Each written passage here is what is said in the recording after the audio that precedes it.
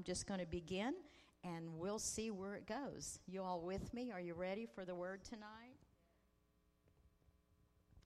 My brethren, and for the sake of this being a woman's conference, although the brethren are here, I would say, and sisterin. Amen? Count it all joy when you fall into various trials, knowing that the testing of your faith produces patience. But let patience have its perfect work, that you may be perfect and complete, lacking nothing. I bet you all have heard that text of Scripture quoted many times over the last couple of days. Amen? And you'll probably hear it again tomorrow. Right, sis? But I love this particular passage of Scripture in these few verses. How many of you know that none, N-O-N-E, none of us are immune or exempt from the trials of life? I mean, it doesn't take very long for us to find that out. Even as Christians, Jesus does not guarantee perpetual happiness. However, he doesn't guarantee happiness if we serve him, but he does promise us a joy. Joy. Say that with me. Joy. That ought to put a smile on your face just by saying the word. Amen? That is what Apostle Peter calls inexpressible and full of glory. Joy, or another way to say it is joy unspeakable and full of glory. It's so full of glory that we can't even express it in our natural language. There's a joy that comes only from the Lord. I'm not talking about happiness. I'm talking about joy. What's the difference between happiness and joy? Well, although the world's definition of these two are somewhat interchangeable, I looked it up in the dictionary, and happiness had joy in it, and joy had happiness in it. Amen? But even though they're interchangeable and they mean somewhat the same thing, they are very, very different for the Christian or for the believer. There's a big, huge difference between happiness and joy. Happiness, let me give you what my definition is of happiness. Happiness is contingent upon what is happening to us at the moment. It's related to our current circumstances. Happiness is related to what's happening. And if good things are happening, then that's going to make me happy. Amen?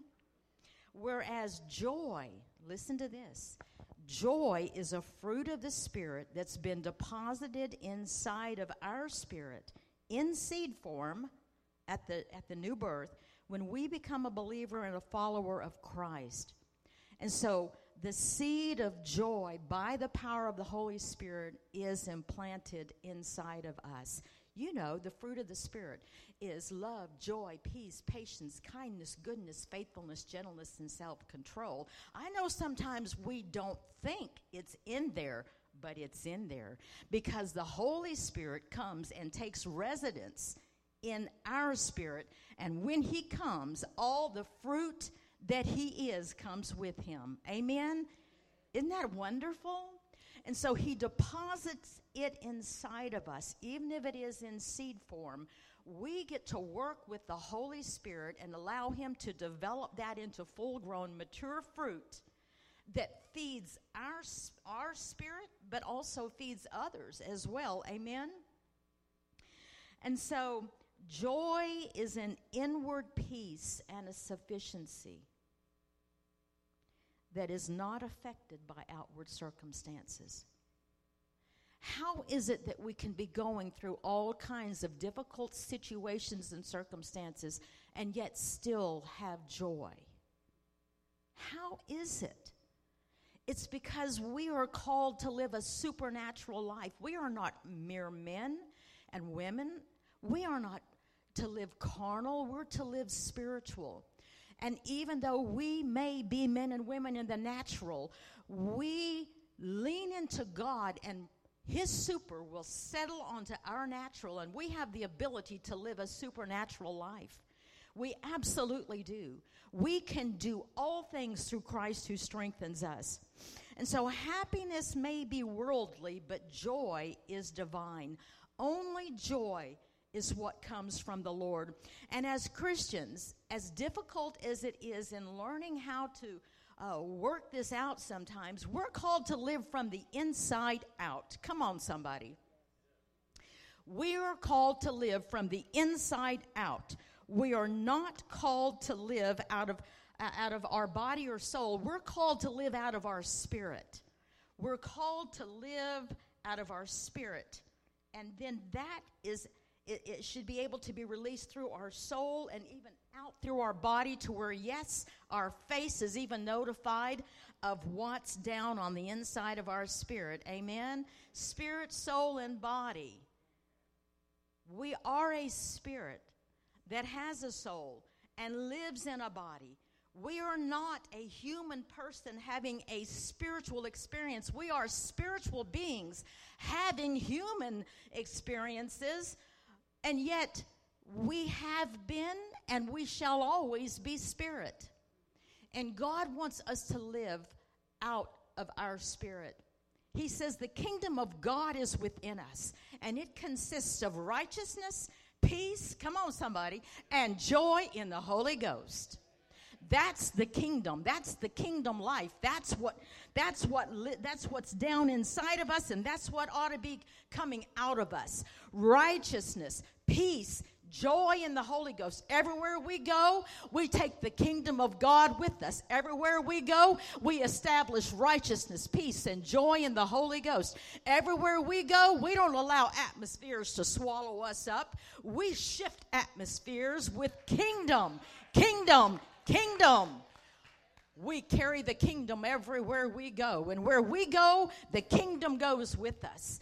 And how many of you know what the world needs is some righteousness, some peace, and some joy in the Holy Ghost? Come on, everybody is looking.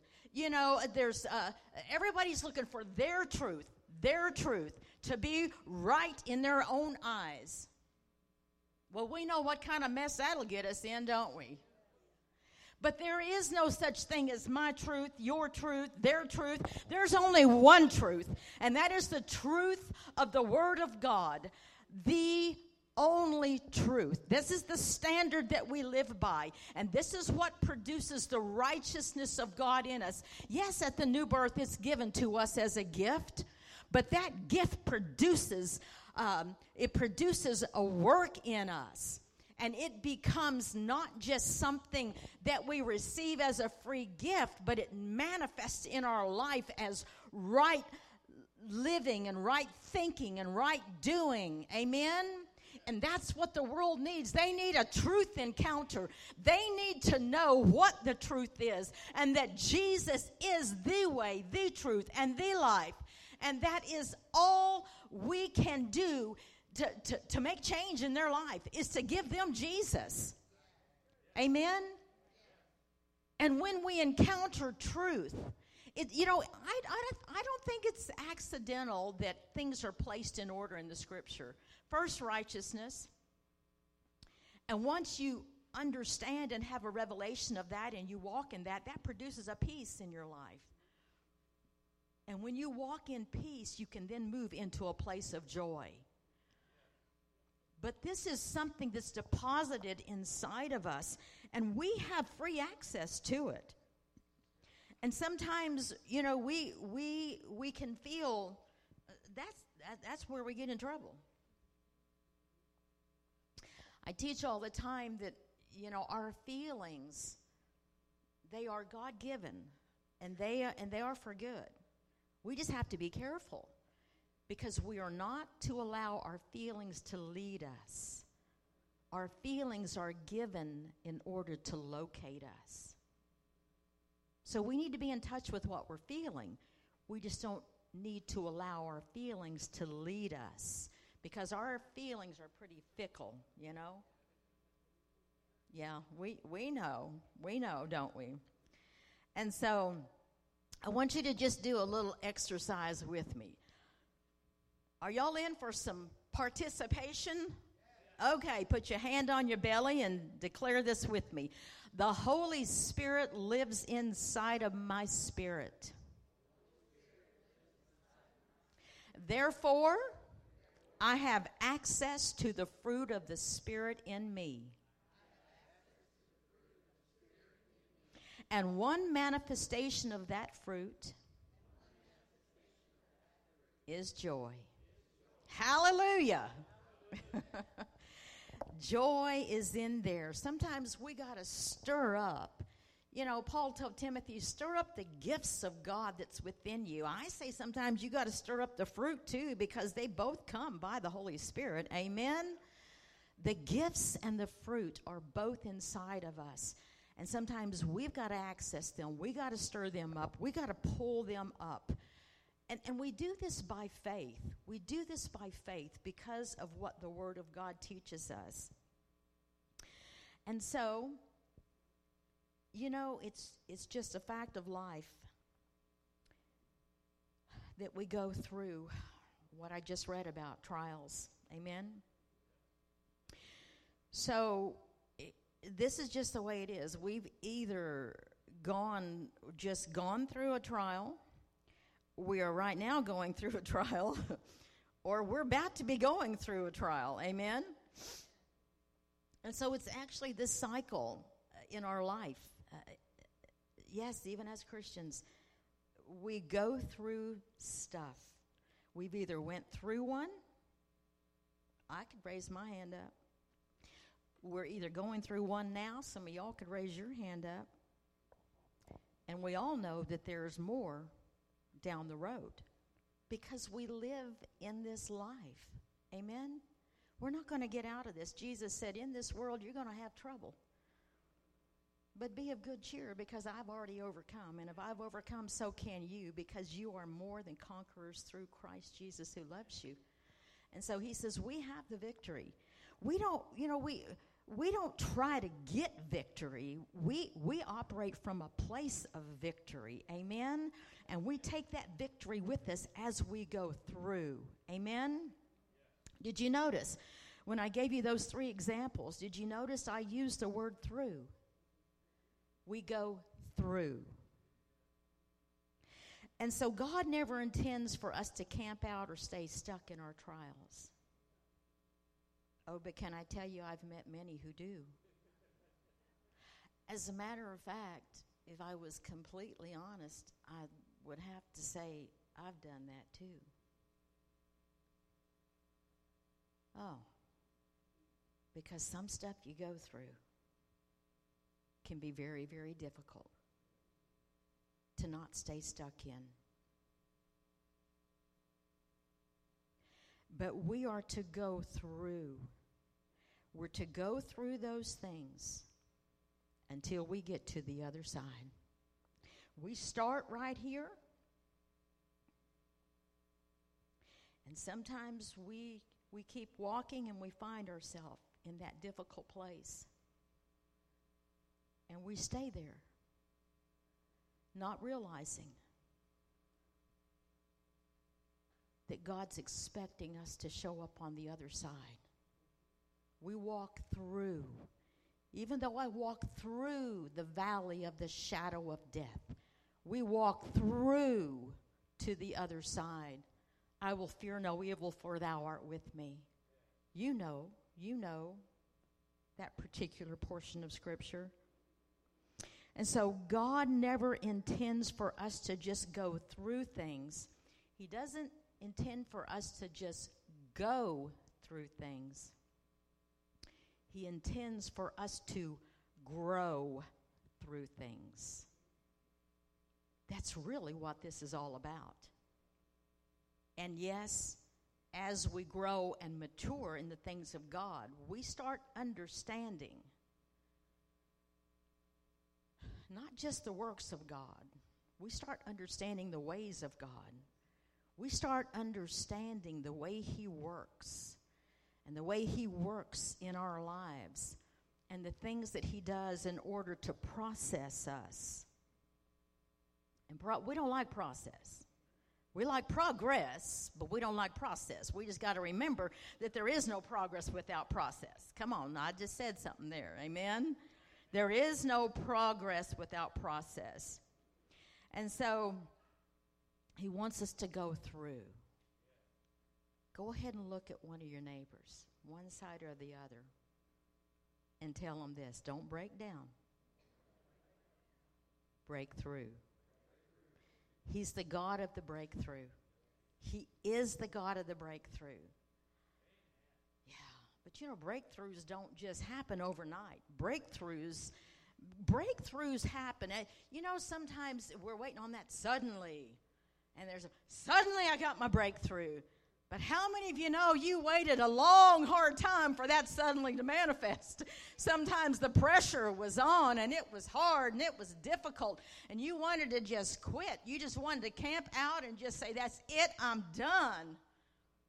But no, you can't do that. You got to break through. Let's go back to our text, and I'm going to break this down a little bit. I want to unpack it a little bit. My brethren, count it all joy when you fall into various trials, knowing that the testing of your faith produces patience. But let patience have its perfect work, that you may be perfect and complete, lacking nothing. And so, obviously, we are to count it all joy. Count it all joy. I like to go back and I like to look at the original language, the Greek. Yeah, the Greek is a beautiful language. And, you can get so much more out of it when you understand the Greek words. And so let me teach just a moment here. To count is to consider it, to think it, to deem it and esteem it. You got to think that trial joy. All joy. And so this is the believer's proper attitude in having it's the proper attitude that we have in meeting adversity. That's what trials are all about. It's just adverse circumstances. It's trouble, another way of saying that. But this is not an emotional reaction. This joy is not emotional. It is a deliberate, intelligent appraisal of the situation from God's perspective. You see, we get busy looking at things from our perspective, but if we could see it from God's point of view, we would be able to count it joy rather than count it total misery. Amen? But this is not emotional. And so when we see it from God's perspective, we're able to view the trials as a means of growth, spiritual growth, moral growth. We don't rejoice in the trials themselves, but we rejoice in the possible end results of the trials that we go through. Listen, we're not getting out of trials. And so it's the sooner we learn to respond. I don't know about you, but it took me a while to figure this out. And I still don't have it all down pat. We're all still in process. We're all still growing. We go from faith to faith, from strength to strength, from glory to glory. It doesn't stop until we're done in this body, right? In this earth. And then biblical joy is cheerfulness, a calm delight, and gladness. I want to draw your attention to three words for a moment. And so in verse 2 of that text that we just read, we see the word trials. That's in the New King James Version. But in the authorized or original King James Version, that word is actually temptations. So trials or temptations is what is used. And then in verse 3, we see the word testing is being used. And so as Christians, we're going to experience each one of these, and we're going to have to be prepared for all of them. It's trials, it's tests, and it's temptations. And they all work in connection with one another. Have you ever noticed that? And so trials, this is what I felt like the Lord spoke to me. Trials come from life, from living in a fallen, imperfect world with imperfect people. Tests come from God. And temptations come from our enemy, the devil. And yet they all work together somehow. Amen? For God's purposes to be fulfilled in us and through us. So in the midst of all this, it's important to know ahead of time what trials, tests, and temptations will do. These are the things that they're going to do for us. If you're taking notes, you want to write these down. They're all P's, and this is what the Holy Spirit spoke to me. Trials, tests, and temptations are going to do all of these things. They will prove us. They will purge us. They will perfect us. And they will promote us. So see, in the end, it's all good. It's really all good. Even when nothing feels good, even when nothing looks good, we can know by the Word of God that it is good, because He takes all things and works them together for our good. For those of us who are called, those of us who love the Lord and are called according to His purpose. Amen? And so they prove us. What does that mean? It means that when difficult times come, it's an opportunity to prove what we're made of, to what's really inside of us, to what we really know that we say we know, to what we really believe.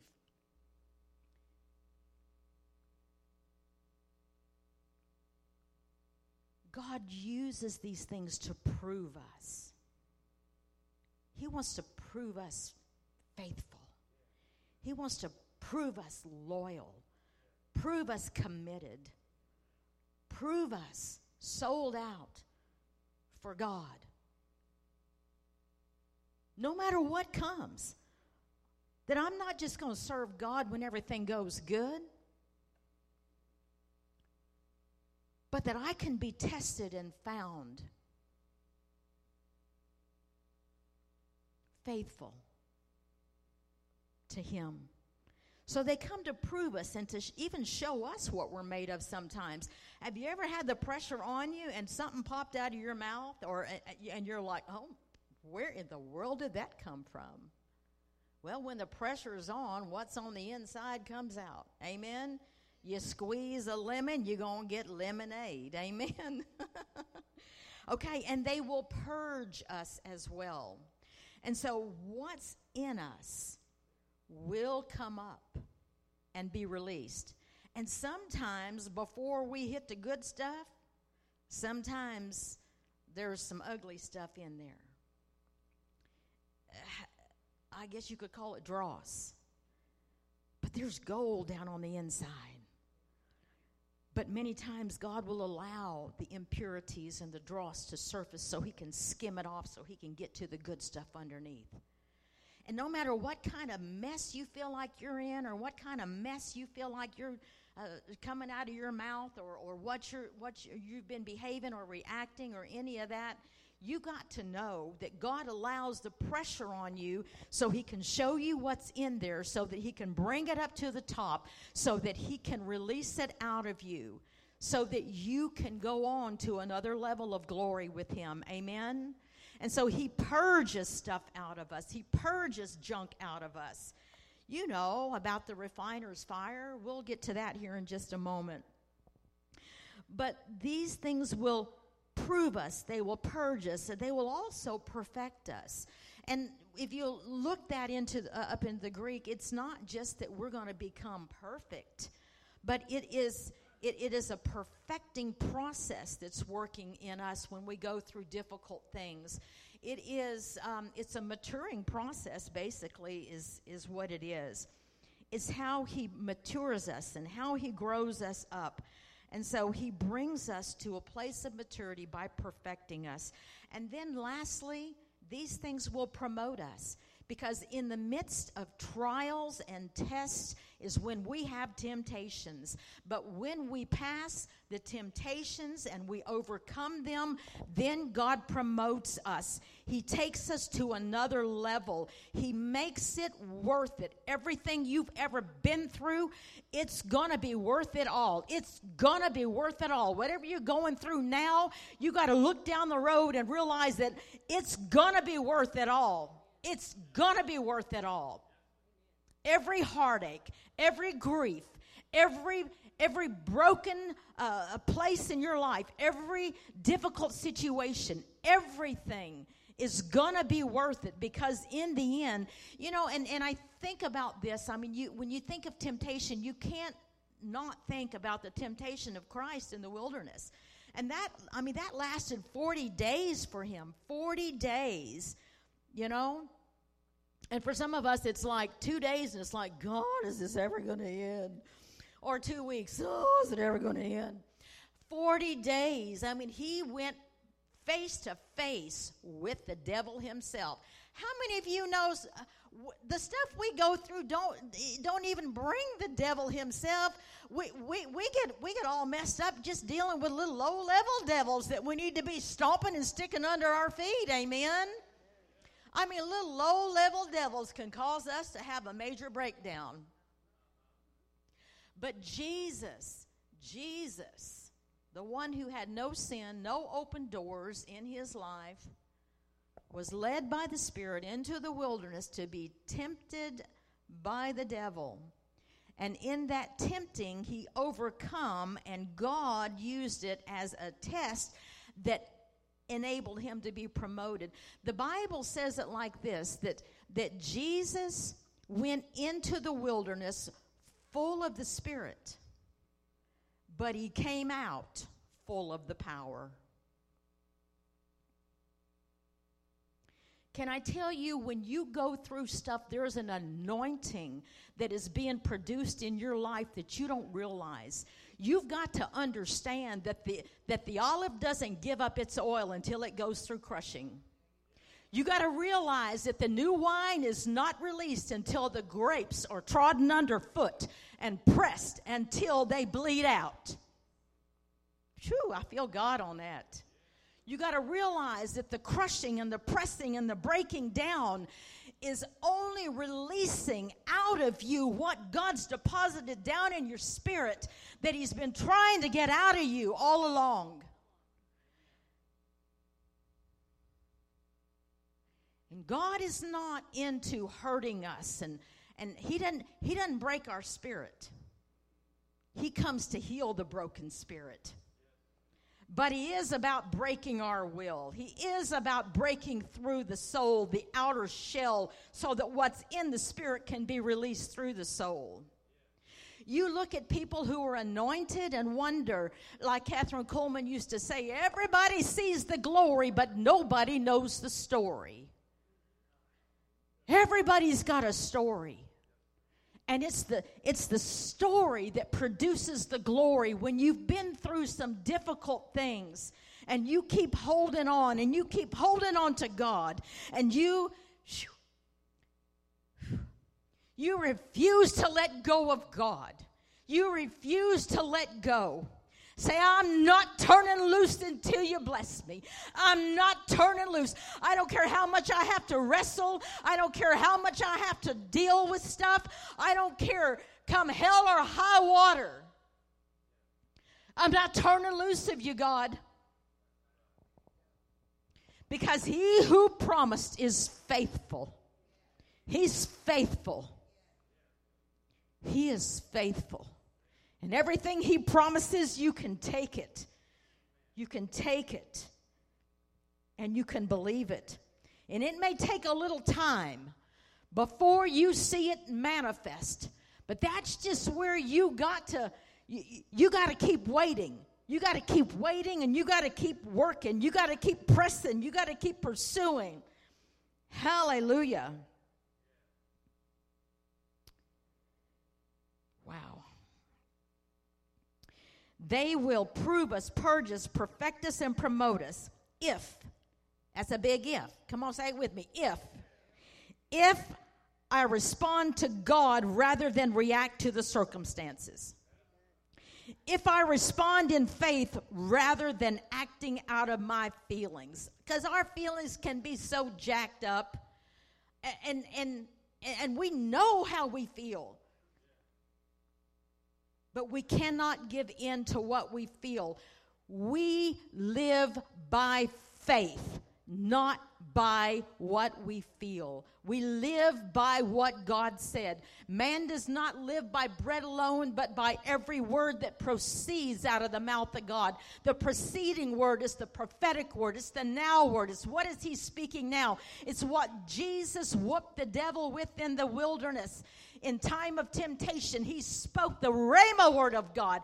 He had stored the Logos inside of him for so long that whenever he didn't have he didn't carry the scriptures around with him in the wilderness.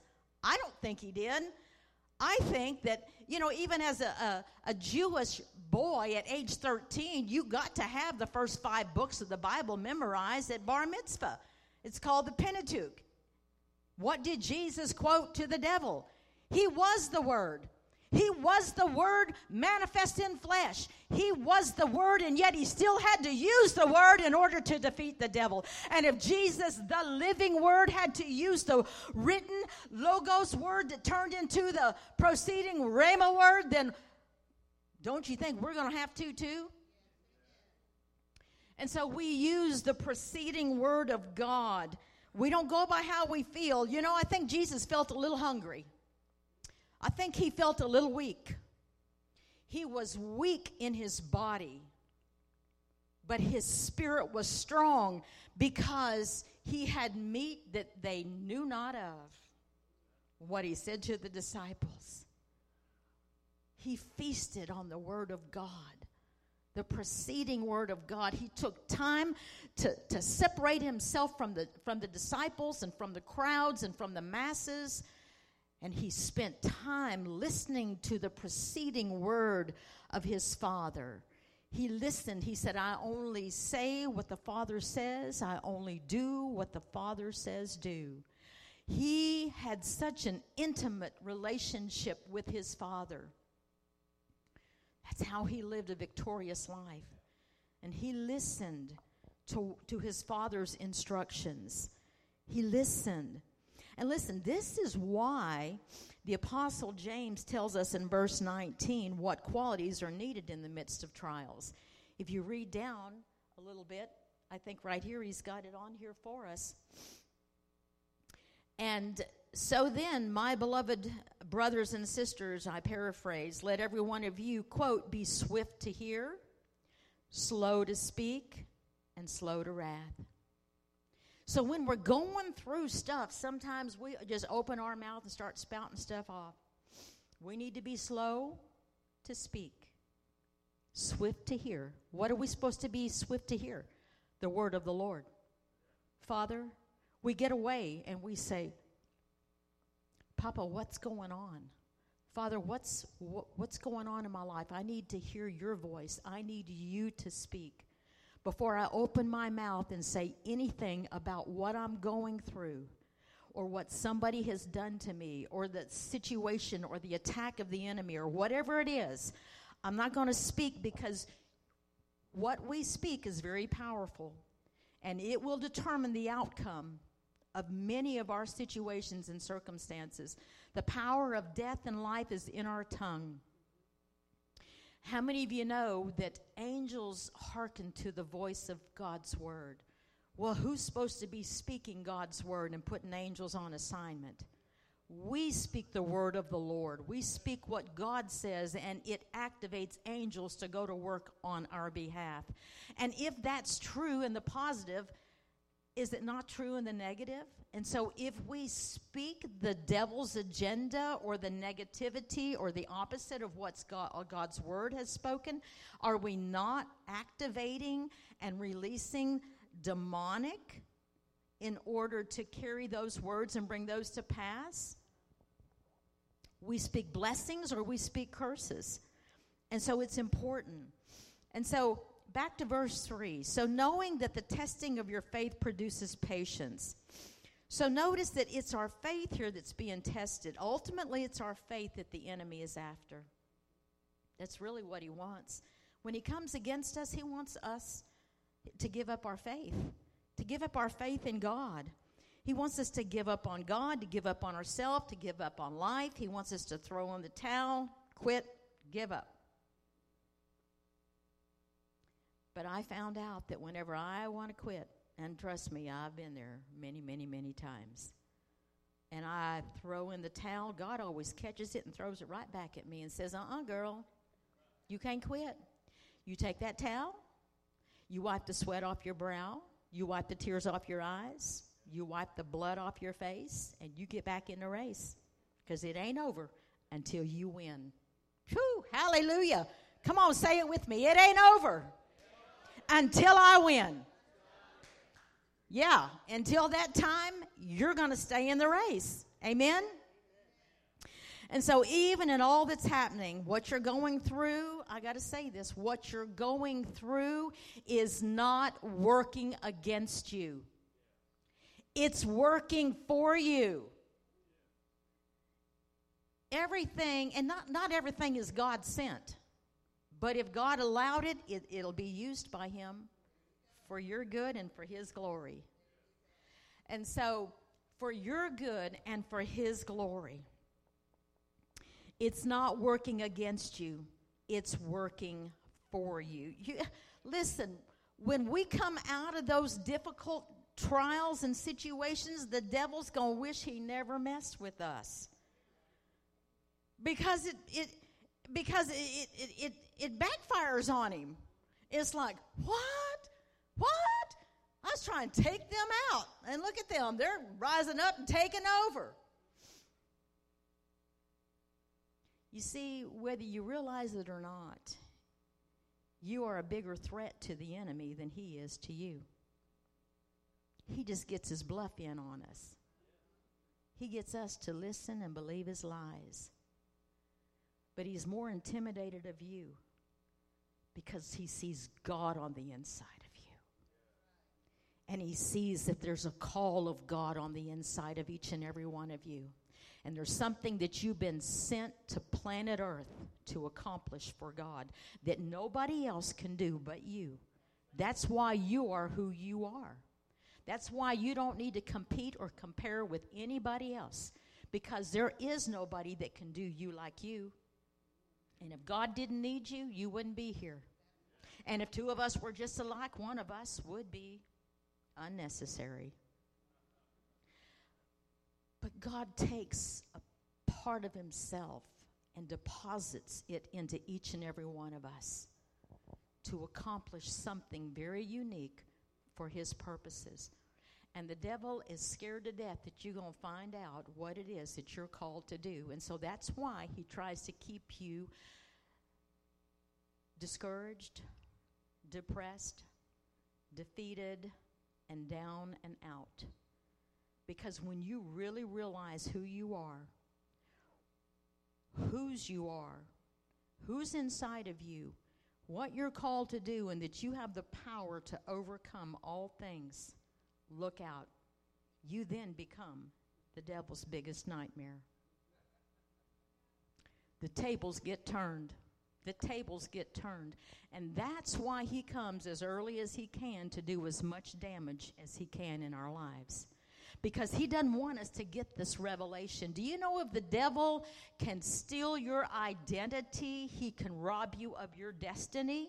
The whole reason God put you here on the earth, you got to know who you are. You got to know who you are in Christ, and you got to know who Christ is in you. He is the hope of glory, and he lives on the inside of you. And when the devil sees you coming, he needs to see you so full of glory that he doesn't recognize whether is that Jesus or is that, because we represent Jesus, which means we represent him.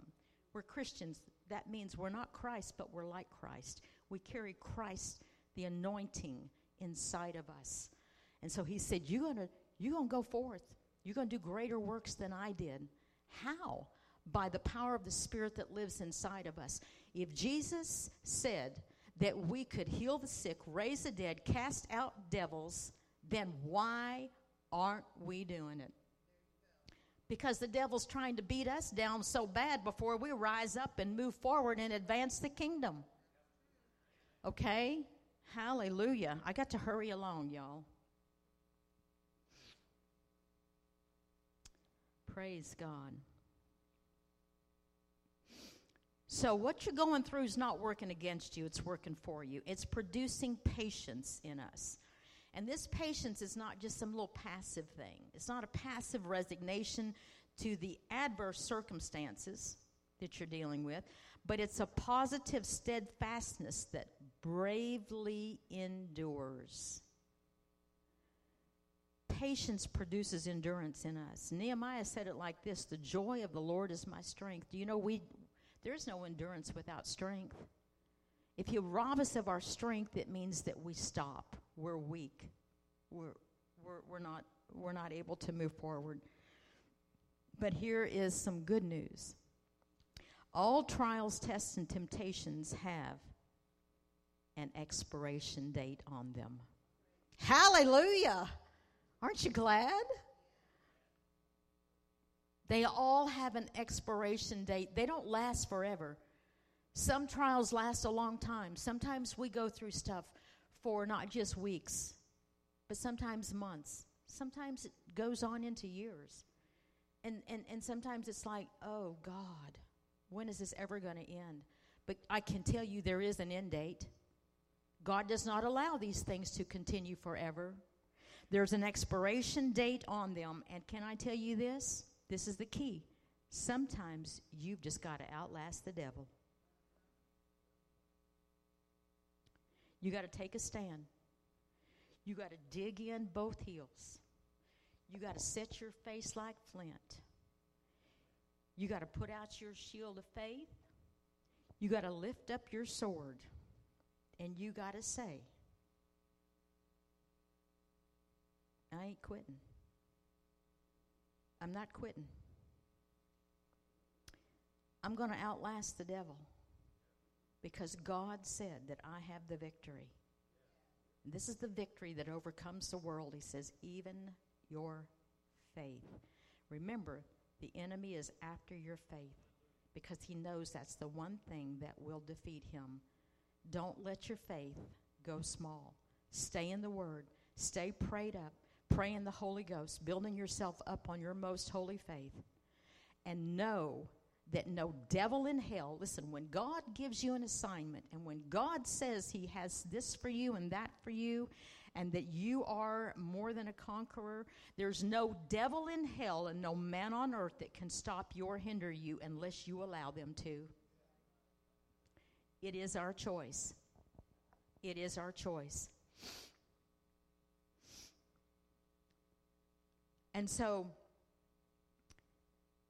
endurance, constancy, patient continuance. It's about waiting. It's about outlasting the trial and the tribulation.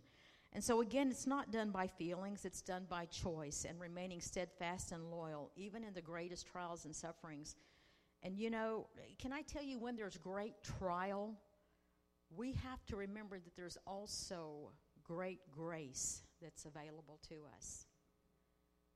God is never going to allow the trial to be greater than the grace he supplies for us to overcome it.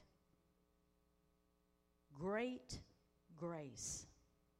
And can I also tell you that that's where great faith is developed, is going through great trials and coming to the end of yourself to where you say, God, I'm weak. I can't do this in my own strength.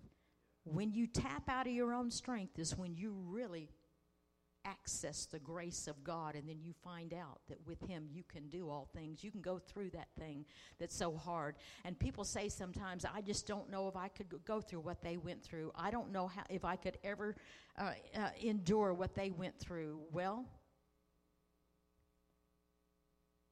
God's given them sufficient grace to go through that. And if you have to go through that, you better know grace will be there for you too.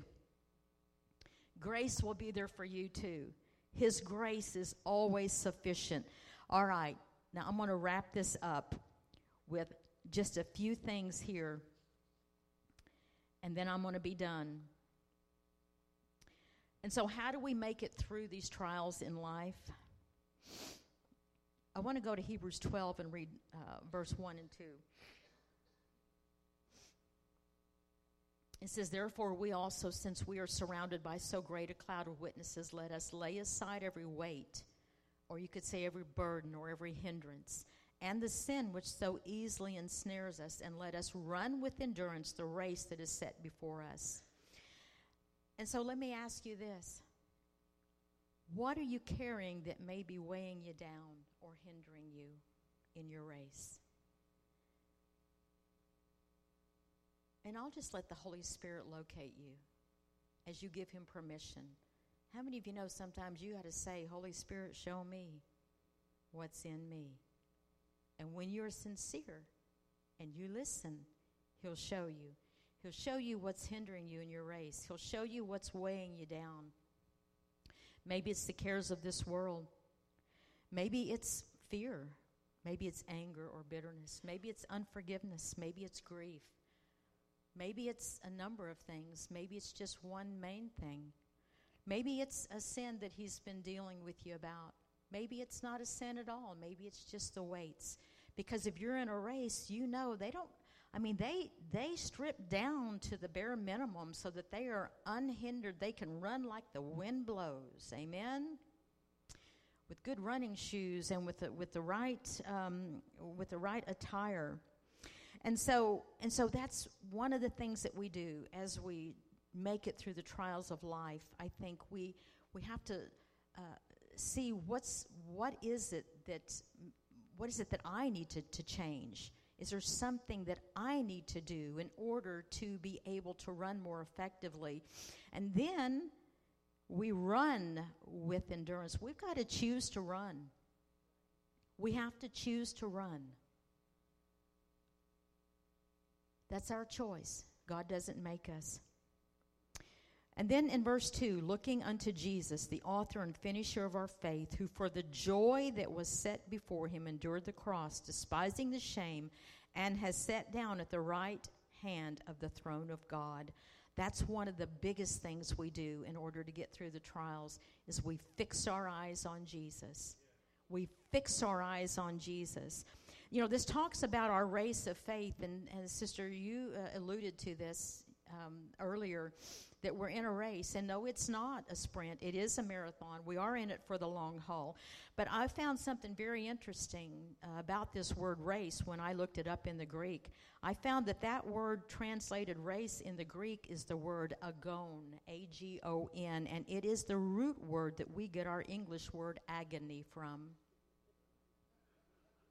Does that help you? Well, sort of. Agony. In other words, the race is not an easy race. And yes, we go through some agonizing situations until we reach the finish line. But we have to choose to run. Listen, this word agon, it speaks specifically of mental suffering, such as what Christ endured in the Garden of Gethsemane. It is a struggle for victory. And you got to remember this with me. I got to remember this. The mind is where we win or lose the battles. It all goes back to this. And so the enemy deals with our mind. We've got to know this is where we win or lose the battle. And so we take our focus off the circumstances. We place our focus on Jesus. Listen, how was he able to endure the mental suffering? How was he able to endure the rejection of the people, the betrayal of those he loved, even his own people? Betrayal of those he loved, those he mentored, those he ministered with, those he walked with. How was he able to endure the false accusations, the scourging of those who despised him, the weight of the cross, and the death of the crucifixion? How was he able to do all of that? This is what we have to do as well. He shifted his focus from the suffering to the joy that was set before him. You can't look at where you are. You got to look at what's ahead. You can't stop short here. You got to look at what is before you. And the Bible says that it was for the joy that was set before him that he endured the cross. So he shifted his focus. And nobody suffered like Jesus. None of us have suffered to the extent that he did. And even he shifted his focus to the joy set before him, the joy in front of him, the joy beyond the suffering. That joy was the reunion with his Father. That joy was being able to put his foot on the devil's head. Amen? Totally destroying the works of the devil. But that joy also was about you and me. It was bringing in a harvest for God. It was bringing all of us into reunion with the Father. That's the joy. He focused on the joy. What's going to be the end result? That's why I said earlier, no matter what you're going through or what you go through, it's going to be worth it in the end. It's all worth it. Just like what Jesus went through, it was worth it. And so what do we do to get beyond these trials and to get out of them, to get beyond them? We look beyond the suffering. You see, Jesus was on a mission, and he didn't let man on earth or any devil from hell deter him from his mission. And come on, we have got to have a made-up mind, because the devil himself came against him. But he also used men in his life to come against him. And can I tell you, nobody can hurt you like those that you're closest to. Nobody can cause you to suffer like those that you love the most. And the devil is very strategic. He will use those closest to you to do the most damage, because he knows if he can get you into your emotions. Oh, it's easy to forgive and forget when somebody's driving down the road that you don't know, that just happens to have road rage or flips you off or whatever. Oh, Lord, I forgive them, bless them anyway. But when it's somebody that you've walked with and talked with, and as David said, went to the house of the Lord and broke bread with, somebody who was like my own brother, like my closest friend. And I want to tell you, you ain't been through a whole lot of difficulty until you've been through some things with people that are close with you, that betray you, that stick knives in your back, that throw you under the bus. We all go through that stuff. You think in ministry that everything is just all glory and hallelujahs, and no.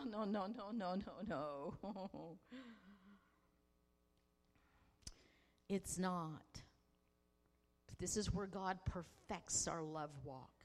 This is where God pulls us up a higher level and takes us into greater realms of glory. This is where, listen, do you think, the scripture says a servant is not above his master?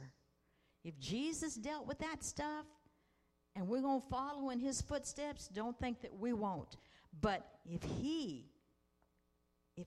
could still respond and get past it, so can we. Amen? And so, listen, don't abort your mission just because the devil throws some hard things in your way. God will use it as a point to promote you and take you further down the road. That test you're going through is building you a testimony. Your testimony is your story for God's glory. And as I've said already, Jesus is the author and the finisher of our faith. One or a few bad chapters does not define our whole story.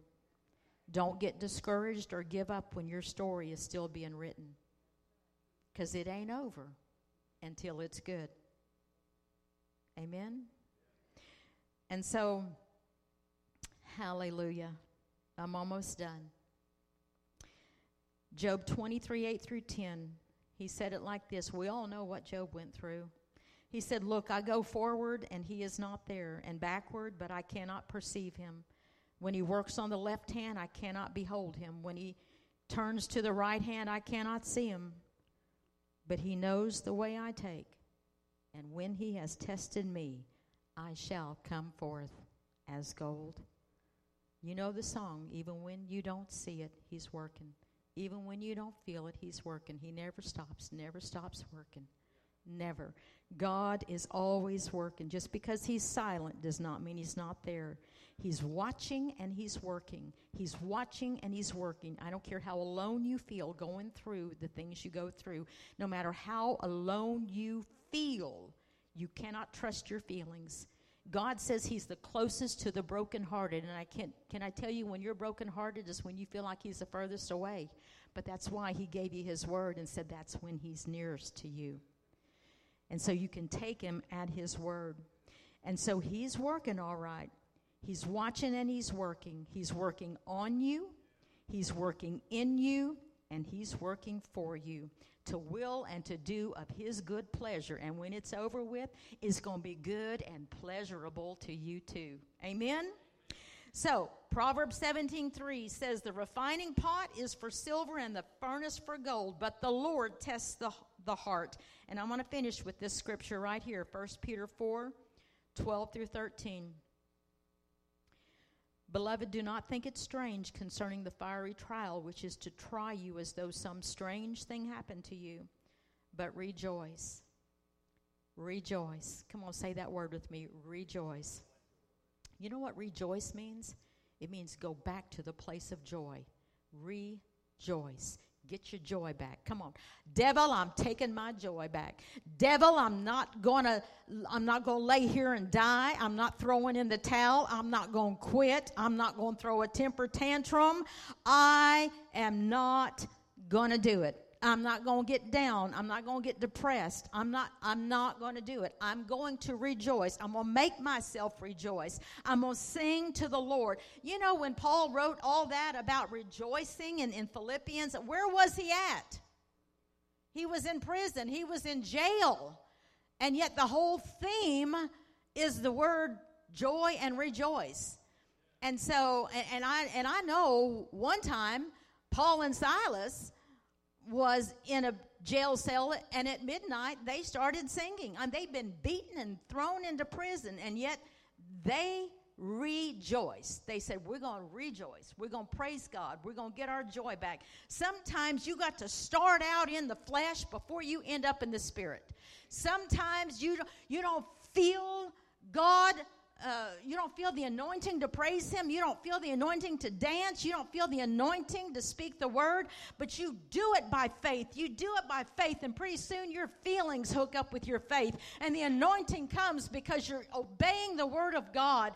And something begins to happen. Something begins to happen. And cells begin to shake. And chains begin to come off. And prison doors begin to open up. And other people are blessed too.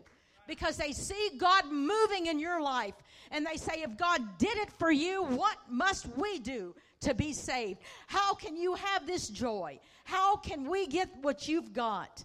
Listen. Let me finish my verse. But rejoice to the extent that you partake of Christ's sufferings, that when his glory is revealed, you may also be glad with exceeding joy.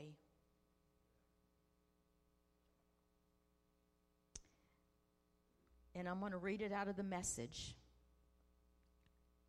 because it's really, really good. Friends, when life gets really difficult, don't jump to the conclusion that God isn't on the job. Instead, be glad that you are in the very thick of what Christ experienced. This is a spiritual refining process with glory just around the corner. And when you're driving down the road or when you're walking down the road and you hit a corner, can you see around the corner? No, you got to get to the corner before you can see what's there. But he says that glory is just around the corner. So even though you can't see the glory yet, but you still feel the suffering, you can't see the glory, can I tell you, don't stop short of the glory, because there's no suffering that will ever outweigh the glory that's just ahead. For everything you've been through, God will reward you. Can you say amen? Hallelujah. Hallelujah. Well, I've went long enough. And I trust that each one of you have gotten something from the Lord. If I could line all of you up and say, what'd you get, what'd you get, what'd you get, I'm sure I'd get different things, because the Holy Spirit tailors the message to the needs of his people. And so thank you for your attention tonight and for listening, not just to my voice, but to his voice within the midst of mine.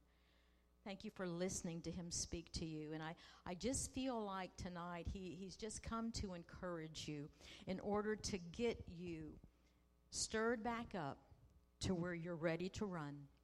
To where, and some of you maybe you're already running. I don't know, but I know that there's some of you who are in the midst of some difficult things and possibly needing to just lay aside some weight. Some of you may be grieving over some loss in your life. And God permits a period of grieving. It's normal to grieve. But if you stay in that place too long, it opens the door for a spirit of grief to come in. And it will hinder you for a long time.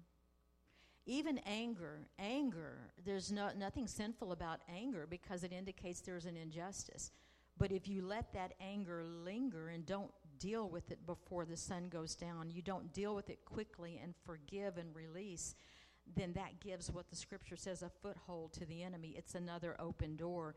These things are what will hinder us and slow us down, but they will also cause depression, oppression. They'll cause fear and anxiety. They'll bring us into a place of torment. These things can be avoided if we will quickly allow God to reveal things to us and then work with him in process. And then sometimes, it's just the attack of the enemy. You're going to be attacked for doing something wrong, but you're also going to be attacked for doing something right. And so it's just important to remember to keep our eyes on Jesus and to keep listening and obeying and doing what he says for us to do. And so, hallelujah.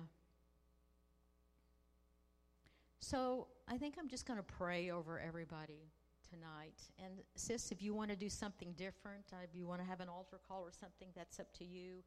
Or if somebody just specifically wants prayer, I don't mind to pray for anybody. I just feel like I just want to pray just corporately right now. So if you would, just bow your heads with me. Father, I just thank you for your word tonight. And Lord, I thank you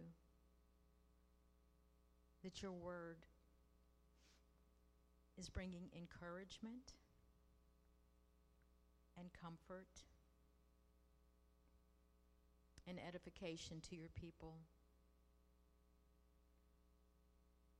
I pray, Father, that you would strengthen those right now who feel like their faith is weak. I pray, Holy Spirit, that even as they are running their race, I pray, Lord, there's those that need a refreshing. I pray that you would just be the wind on their back right now. And that you would just help them, Lord, to take a deep breath in, to be refreshed, to get that second wind, and to be able to just run harder than they've ever ran before. And Father, in the name of Jesus, for those that the enemy has an assignment against, that he is hindering their call and hindering what's in front of them that God is bringing them into, we take the place of authority, Father, and we bind the enemy's strategies. In the name of Jesus, we bind all of his maneuvers and say, cease and desist in the name of Jesus. We decree and declare that no weapon formed against God's people shall be able to prosper. And that with every, that they would condemn every word of judgment that would be pronounced upon them, Lord. And Father, we just thank you that you give your people victory tonight. Thank you, Father, that we truly can consider the hard things we go through. We can consider them as joy because the greater one lives inside of us. And because all, at the end, what the devil sends to break us, you use to make us better, to make us stronger, to make us wiser. And you use our testimonies to be a point of hope and encouragement to many others and to be able to minister to them. So, Lord, I bless your people here tonight. And I thank you that you're doing a great, great work in them. Hallelujah. Hallelujah. Thank you, Jesus.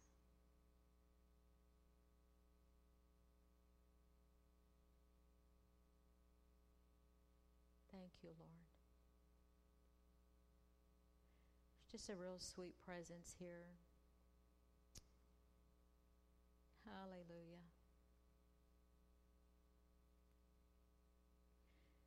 Yeah, if you want to come and just play on the keys for a minute and just let the people soak in the presence of the Lord, because I really feel like the Lord is speaking some things to his people, speaking some very personal, very private things to each one of you.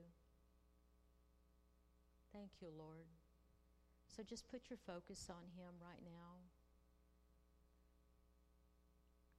Put your eyes on Jesus, the author and the finisher of your faith. Just allow him to bless you, to minister to you, to encourage you, to instruct you. He knows what you need to hear. Be slow to speak, swift to hear, listening for the voice of the Father. Just focus on him and just worship him for just a few moments.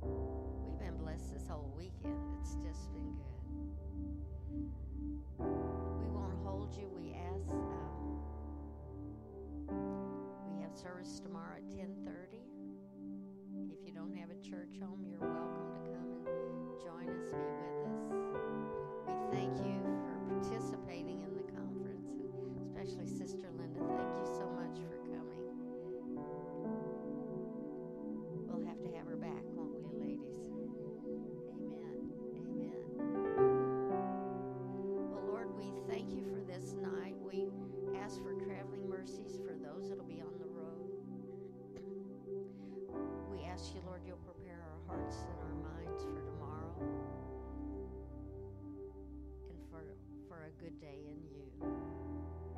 Thank you, Lord, for those that have come out this weekend and participated and joined in. Just bless them. Bless their homes and their families, Lord. And we just ask it in Jesus' name. Amen. Amen. Good night and God bless.